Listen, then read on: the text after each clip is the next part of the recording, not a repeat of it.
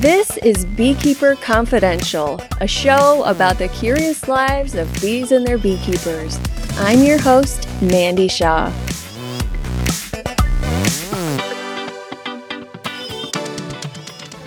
Today's guest is a beekeeper out of the Bay Area in California who gained her roots in beekeeping while working for the Maui Queen Bee Company in Hawaii. She learned the ins and outs of queen rearing as a beginning beekeeper.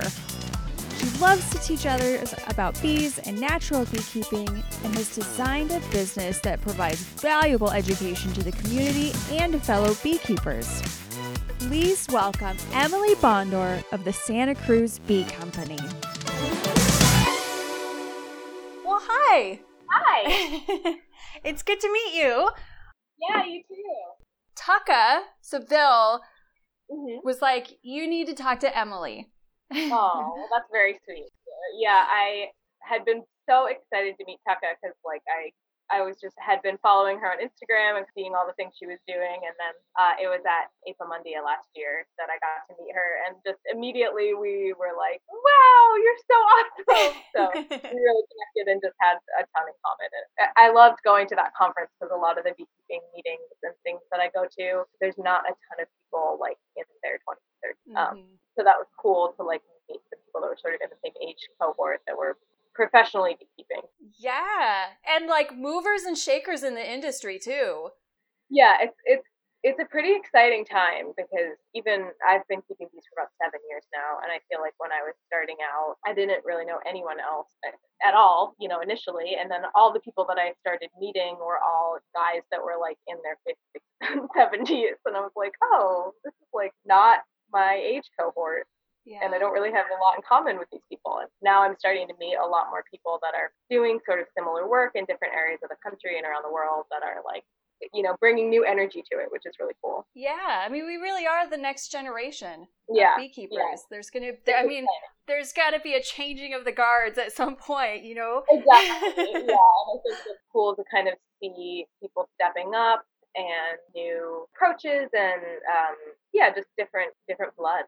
Yeah, so, absolutely. Yeah, and more women and more diversity. Exactly. Yeah, for sure. That's a huge piece of it, and I'm really glad to be seeing, that becoming a bigger part of the conversation. Yeah. Okay, so I always like to know people's origin stories. So you've been working with bees for 7 years. What were you doing before bees? It wasn't too long after graduating from undergrad, from college. I went to school in Massachusetts.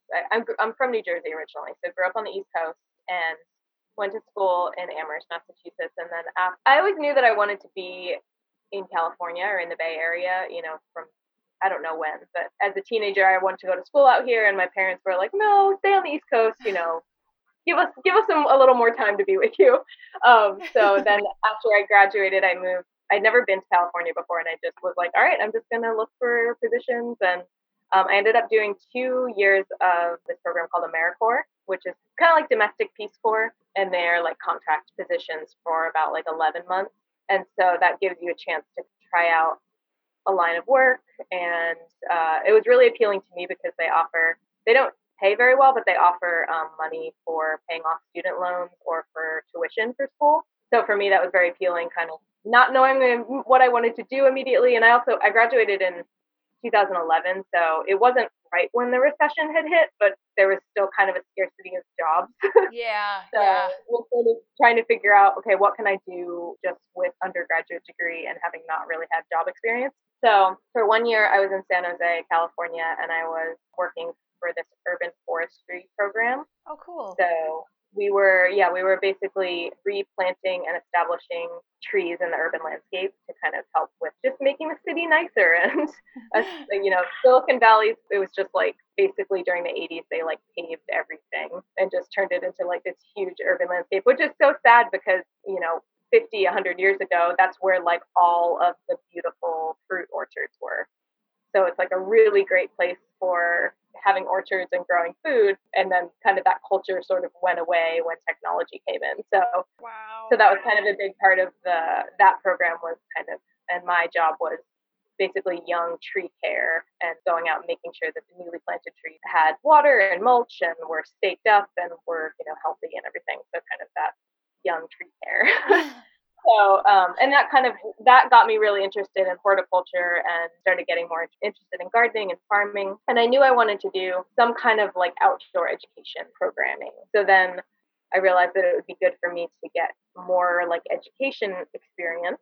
So my second year doing AmeriCorps, I moved up to San Francisco and I was working for this program called Jumpstart. And that basically for ages like 3 through 5 years of age, providing extra literacy support to close the achievement gap for underserved families. Like a lot of the people in San Francisco, like there's a lot of people that don't have English as a first language. There's a lot of people that speak Mandarin and Vietnamese, and there's not always great programming for those families. So there was a lot of language immersion stuff. And so, yeah, I did like community engagement for them. So I did a lot of like outside events, but I was living in the city and I grew up in the country and I didn't like living in the city. And so I was like, oh, I really want to do some kind of like farming, food justice, outdoor education type programming, but I actually have no experience working on a farm or know very little about farming and agriculture.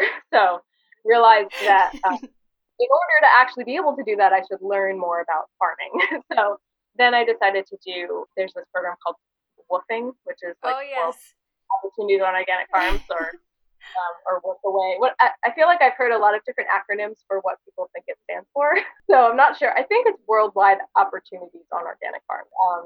Ultimately, I had a few different options for places that I was thinking of going, but ultimately ended up going to Hawaii, and I was on the island of Maui, and that was where I got introduced to beekeeping and just totally fell in love with it. Wow. So the farm that you were working on, was it a honeybee farm, or did they just have bees, or like how did that happen? Yeah, so they just happened to have bees. It was like a permaculture farm. So part of the draw was like, come live in Hawaii, work on this beautiful farm, and gain a permaculture design certificate in the process. So it was like an internship on a farm, but it was very much geared at permaculture, which is, working with the landscape and it's like a regenerative approach that sort of mimics nature. And so it was a vegetable and herb and fruit production farm primarily, and we had chickens and things like that. But then we just happened to have like 2 or 3 beehives on the farm, and the guy who was the beekeeper that tended to them, he's a guy named Paul Apau, and he had at the time had a business as well called the Maui Queen Bee Company. And so he was raising queens and exporting them, naturally mated, and then exporting them to mainland US and other places. And he said, hey, I need some help. I need, people to graft for me. And I was like, okay, cool. Just like dive right in. Yeah, exactly. I was like, I don't even know what that means. I was like, I've grafted fruit trees before, but I'm pretty sure this is not the same thing. So that was like, I really had very little experience, just basically getting in a hive a couple times with him. And he would come to the farm and we as the farm interns would like, we helped him like build boxes and frames and stuff like that. But it was like very little experience. And then essentially I just started, he had a queen raising operation and a bee yard out on the other side of the island. So I would go out there with him a couple times a week. And there was another girlfriend of mine, the two of us both worked for him. And we just started managing his mating nukes and grafting and kind of doing the queen calendar and, all sorts of different things. I just keep thinking, like, what an amazing step into beekeeping that was. But it wasn't like you were just stepping into it. You were, like, climbing all the way to the top. And yeah, exactly. And it was really kind of unexpected. And at that point, I was about 25 at that time, and I was really kind of trying to figure out, okay, what do I want to do? Colony collapse and everything was being talked about a lot, and like bees were definitely becoming more a part of the conversation. So I kind of realized, especially with something like grafting, I was like, this is something that most backyard beekeepers never do. Something that many beekeepers don't ever do. And it was sort of where I started. And I said, oh, this is a really niche field that this could be a really good thing to get into and learn more about and kind of pivot myself to. Yeah. Wow. So let's fast forward to now. Yeah. Yeah, it's been a long time since then. So 2014, I moved back to the Bay Area. So I live in Santa Cruz, California, which is like about an hour and a half south of San Francisco. So a little it's a city, but it's a smaller city, but beautiful right on the coast. So when I was in Hawaii, there was another beekeeper that came to visit whose name is Rob Keller, and you may have heard of him or know him. He was actually just down at the Honey Love conference presenting. Yes, I think I saw that he was going to be there, and I was like doing my research, and I saw you on his website as one of his affiliate beekeepers. And I was nice. like, that's cool, but I never crossed paths with him at the conference. Yeah, that's okay. There were a lot of people there. I didn't even know that he was going to be there actually, and then I saw it. I was like, oh, Rob's at the conference. Yeah, he and I went to Apiamundia together, which was really fun. But he knew the beekeeper in Maui that I was working with, and so he came out to visit and came out to the bee yard with us for a day. And I actually started, this was like when I first got Instagram, and I started following him and saw what he was doing. And he basically came to bees through art, through fine art. Mm-hmm. And so he was doing all sorts of things where he was like putting mummified animals and like mummified snakes and things like that into beehives and having the bees like propolis them and taking photos and just doing all sorts of crazy stuff that was on the deep end of what most people are like, what is this? Yeah. I thought he was kind of quirky and interesting, and so really enjoyed his content that he was putting out there. And so when I was coming back to California, I said, he's out of Napa Valley, so he's like about an hour from San Francisco. So from Santa Cruz, it's about 2 hours. So reasonable to go up and visit him. And I basically reached out and said, hey, I'm back in the Bay. I want to come see your apiary operation and like kind of see what you're up to and visit with you. And so I went up right after I moved back, went up and helped him with an educational event that he was doing in Sonoma. And he teaches beekeeping at a Montessori school. And so that was really cool to me because it's kind of the educational component that I was missing. So got to kind of see that, and I was like, wow, this is so awesome. Like the school that he teaches at is like a fully functional farm. They have like 15 beehives there and do all sorts of really cool. Lucky kids. Yeah. And it's like he works with like 6th, 7th, and 8th grade kids. So just awesome ages. And so anyways, just volunteered with him at this event and helped him out. And then a couple days later, he sent me a message and said, hey, do you want to work for me? I'm like, I live 2 hours away. That seems kind of crazy. But I kind of figured it out because I just moved back and didn't have immediate other job or anything lined up. I wanted to do beekeeping. Mm-hmm. So I thought, hey, this could be a really great opportunity to kind of apprentice with someone and learn a lot, directly from someone, which I feel like something like beekeeping really lends itself well to hands-on learning and observation. Yeah, so that was 2014. I started working with him, and every now and then I still go up and work with him, but basically for a year, I went up every week and stayed for 2 days there and would stay overnight. And so just learned a ton. Like bee camp. Yeah, exactly. It was extended bee camp. Got to see what his business model was and the educational work that he was doing. And he does a lot of hive management for restaurants and businesses and individuals, and kind of like at Apiamundia someone said concierge beekeeping, which I was like, that's kind of snooty, but then I looked up the definition of concierge and I'm like, oh, that's actually exactly what it is.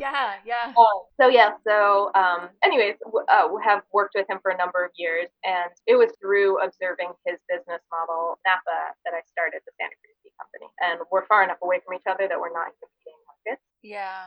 That's sort of how I got to where I'm at now in terms of the business in Santa Cruz. What a very unique story and turn of events and opportunities. Yeah, it's been really cool, and he's always been a really great support person for me. It was through him that I met Sam Comfort and all these other people, so it's been a great opportunity to network. I've gotten to see like Tom Seeley a bunch of times and Paul Stamus and like all these different cool people come through, and there's a really rich sort of hobbyist, but really intense, like very passionate kind of beekeeping culture around the Bay Area. Mm-hmm. So like people are like really into it and spend like a ton of time working for their regional clubs and things like that. I love to hear that.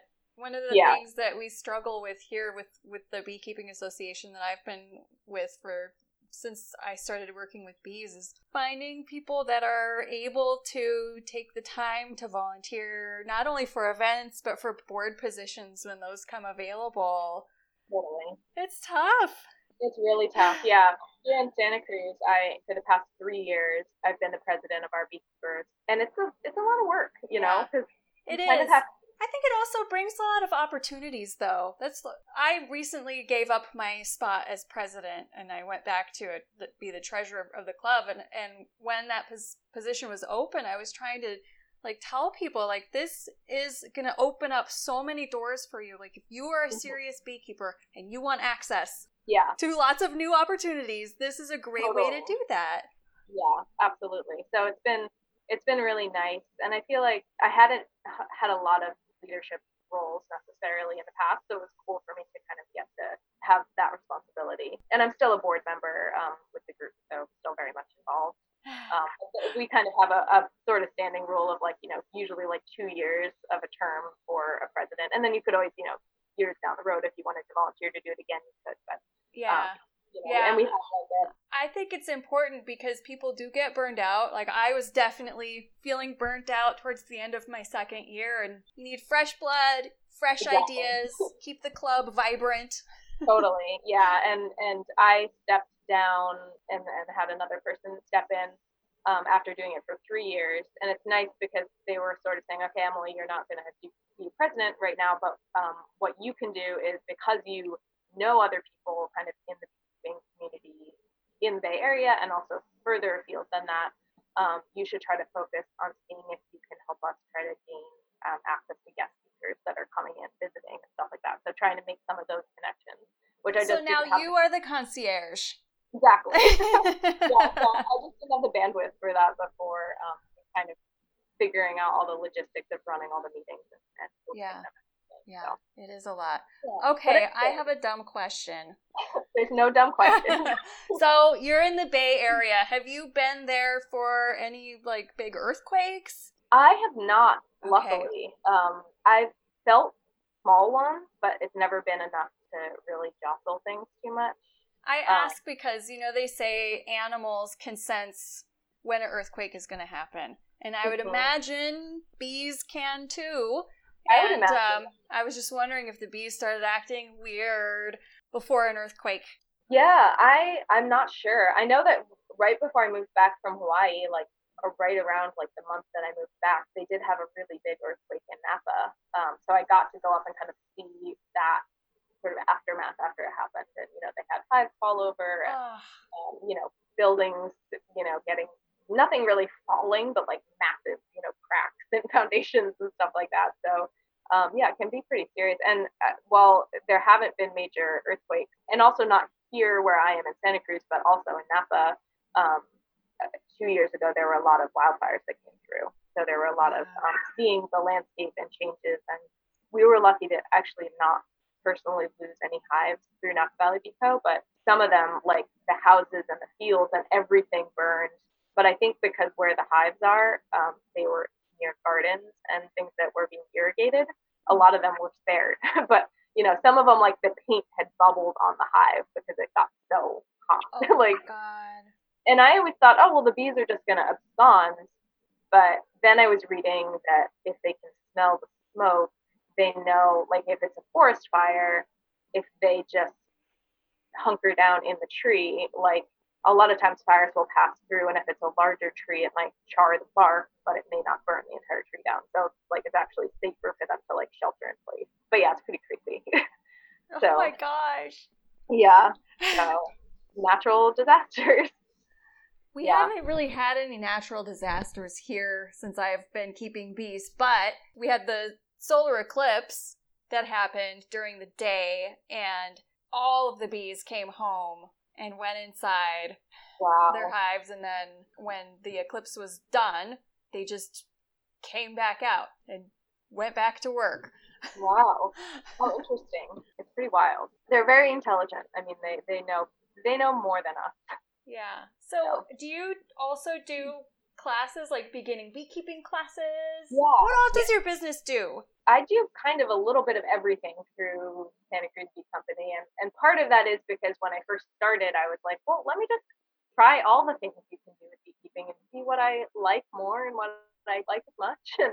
But I absolutely love teaching and educating people. So that was a very big component for me. When I first, started the business, was the beginning of 2015. So it's been about 5 years. And when I first started, I was just, people would call me and say, hey, can you help me with this, that, or the other thing? And some of them, I still work with to this day and are, people that I do a lot of hive management for people when they're, there's a lot of people that around the Bay Area that really, have beautiful gardens and want to have bees, but just don't have the time or capacity or skill set. And some people want to work together. Some people want it done for them. So in terms of management, it's really a wide range from call me up one time and I'll help you with something. And then I will hear from you again to people that I have monthly clients or accounts that I kind of do the management for or with them. And then some people it's like quarterly. So I would say that that's a pretty big component of kind of how the business can like financially sustain itself is through kind of consultation. But then another big part of it is teaching and education. And so for about 4 years now, I've been teaching workshops through the local community college. Oh, that's great. Yeah, and so they have an extension program, and I started just doing a beginner beekeeping course, and then after a year of doing that, I started doing a friendly gardening class where we also would go to a plant nursery. That one, I don't know as much about horticulture and plants, so I was sort of like, I mostly wanted to teach it so that I would learn more. Yeah, I feel like that's a huge knowledge gap for me. I do not know very much about plants. Yeah, totally. And I think it's, for me, I was like, well, I want, people always ask me, what can I plant for my bees that will be good for them? And for here in California, especially especially in drought years, we'll have like a huge dearth period where it'll be July to November or June to November that there's like nothing. So people are always like, what can I plant that blooms in September? So I sort of was like, well, I should learn more about kind of what I can advise people on for kind of seasonal forage. So yeah, so the beginner class, the bee-friendly gardening class, then I started an intermediate class.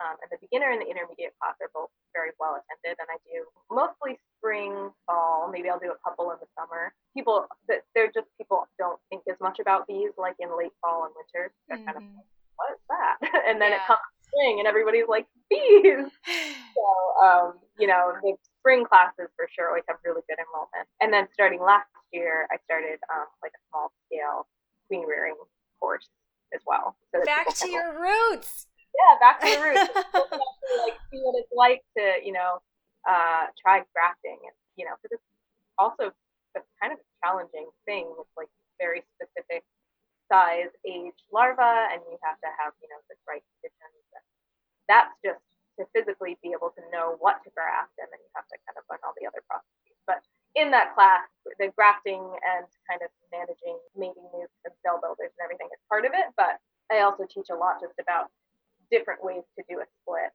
And for a lot of backyard beekeepers, they don't need to raise 60 queens. They need 1 or 2.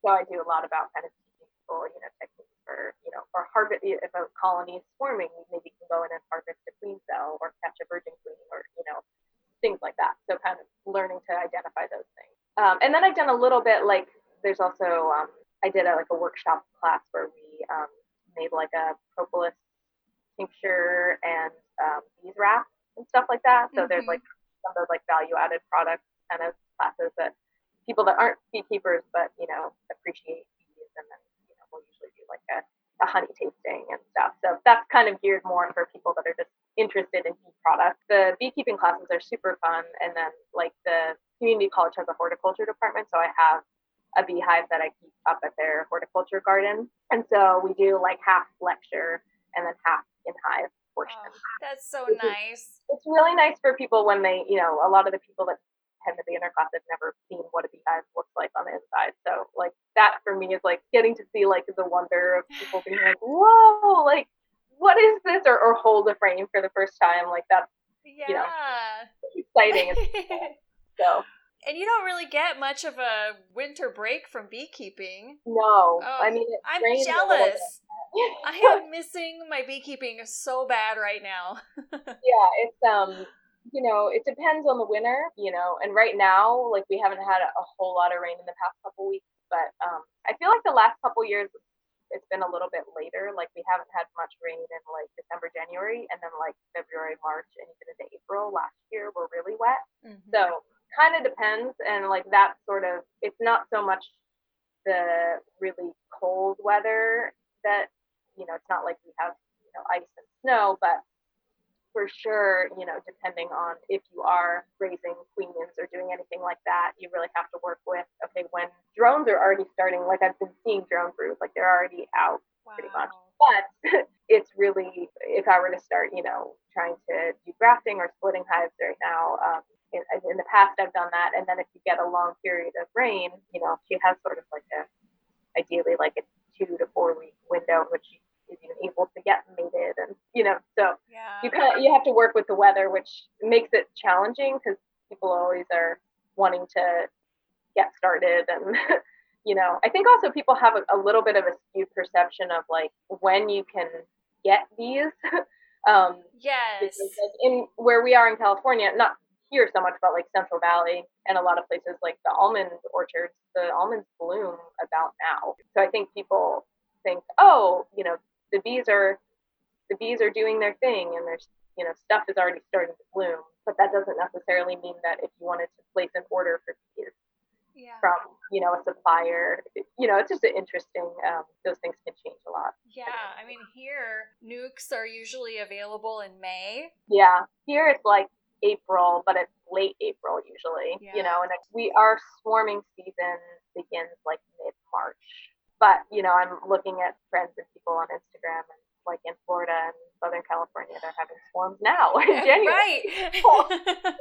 It really depends on where you are, and I think that's one of the fascinating things about beekeeping is like depending on your kind of climate and weather. Like when I was in Hawaii, we had full brood rearing year round. Yes, it did rain, but it still wasn't cold, So like it's more. I think it's much more temperature dependent than moisture dependent for rearing. What kind of hives are you working with? Are you just using Langstroth? Primarily for me, I use Langstroth. That's what I learned on, and I do think that they're easier in a lot of ways to manage, and I think the bees over winter, granted we don't have a harsh winter, but they tend to, I think the bees like being in more of a vertical configuration naturally.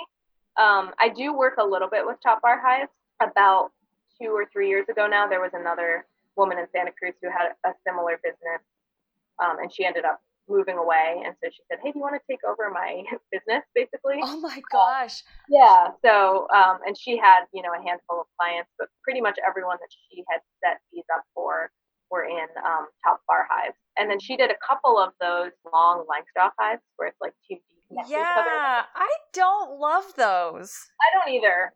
They're weird. Yeah. I really think that bees want to have their honey above them, and that's my issue with top bar hives too, is that here, like, they just work better in warmer climates. So we're kind of on the border with like they can work here, but I just find that if you get to a certain size and then can't expand them beyond their width, so you can't put a sticker on a top bar hive or anything like that. So in terms of expanding them, and sometimes you have top bar hives, like these ones were made by this woman, so she had the same specs, so they were the same sizes, but like trying to split, or like if you need a frame of brood, a bar of brood, a lot of the top bar hives are different dimensions. Yeah, so, yeah. I had a client last spring, and she had a top bar that was ready to be split. Yeah.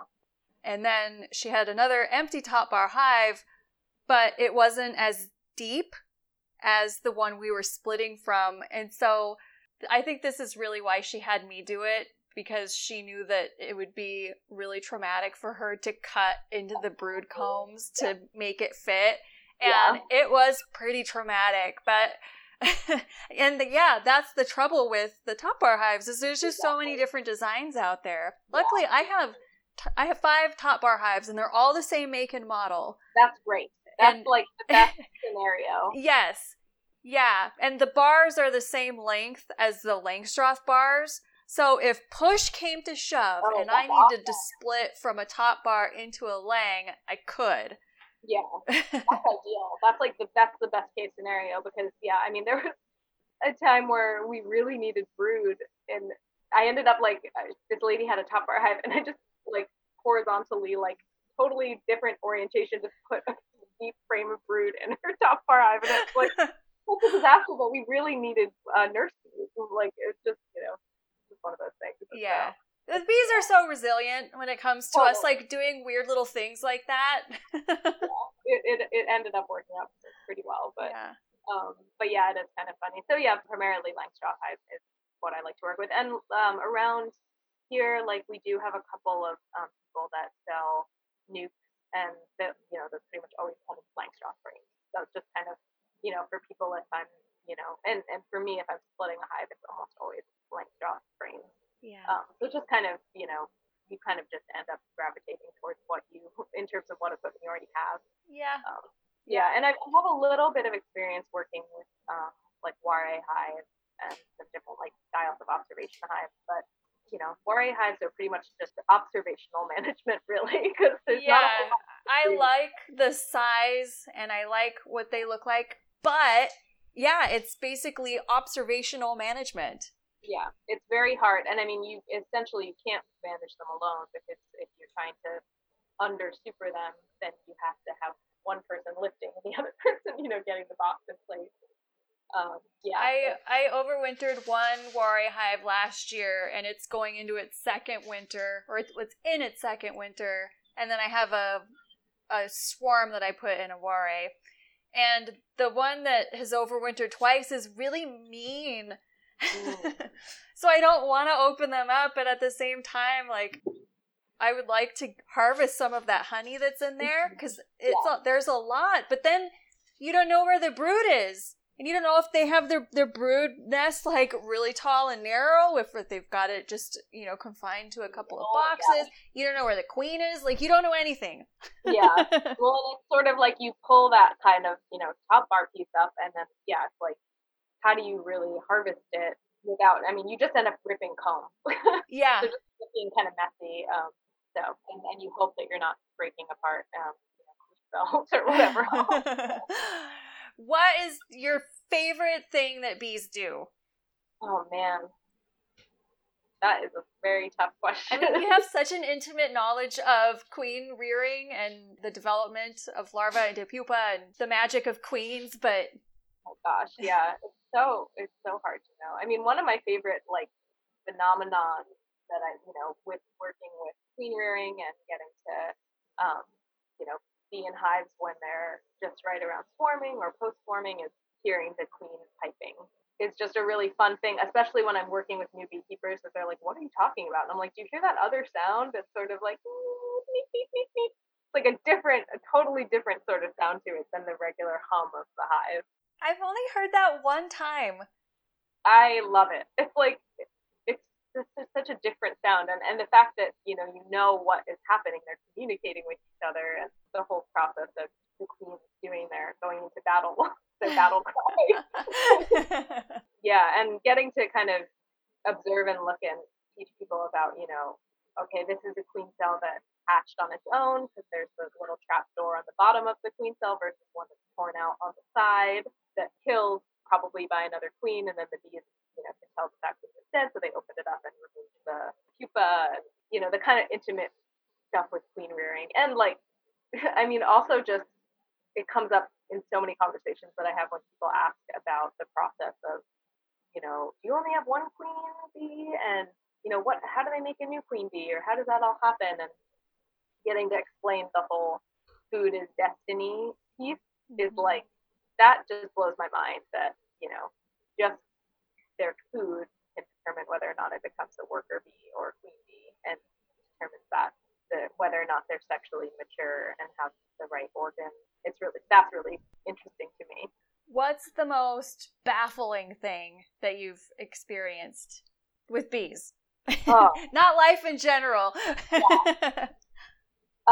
Well, the past couple years, and I think it again is coming from a place of raising queens and checking hives consistently to see, okay, do we, where are we at in the process of this queen being, hatched from her queen cell, and then checking back to see if she's mated and if she's laying eggs, and noticing a lot of challenges with queens in the past couple of years, particularly with sometimes queens never coming back from their mating flight.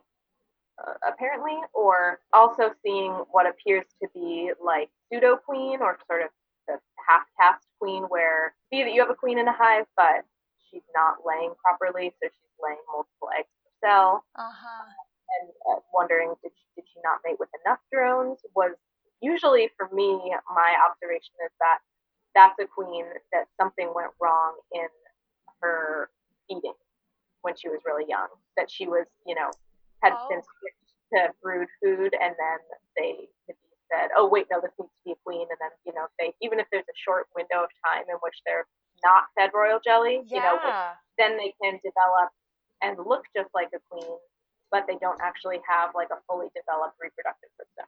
You just blew my mind. Yeah. That's cool. It can be super baffling because people are like, wait, I have a queen, I can see her. Yeah. But she's only laying drones. And so, like, sometimes you get laying worker bees where the laying workers lay drone eggs if they don't have a queen. But then in my experience, sometimes you have a queen that just is either really poorly mated and has very weak pheromones, and then they'll supersede her. But then also in that supersedure process, like, generally I think just depending on what's happening in your environment, sometimes those queens are able to find all the right drones. And just based on your episode about the Map My DCA episode. I know.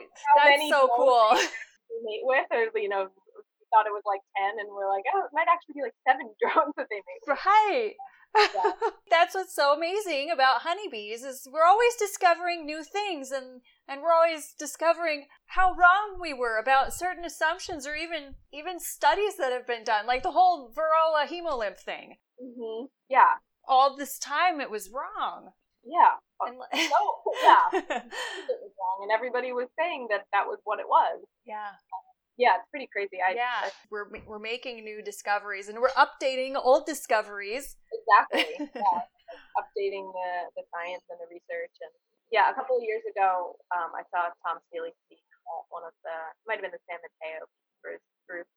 And he, he said, I would say I probably know about 3% of what happens in a beehive.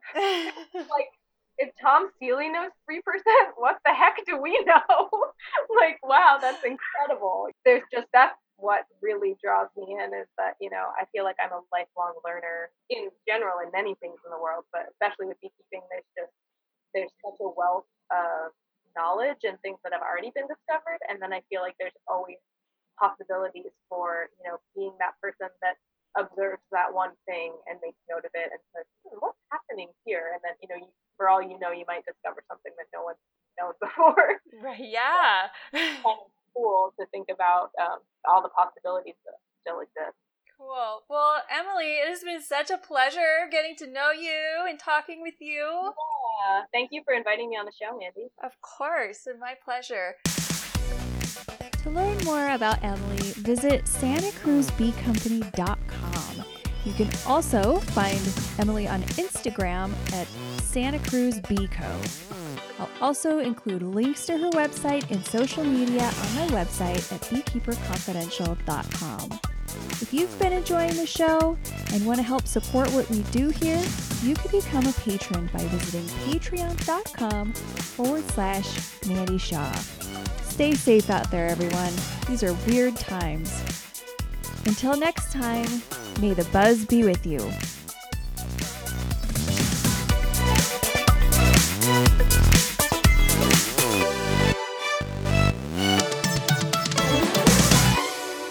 Beekeeper Confidential is a Waggleworks production and is written and produced by Mandy Shaw.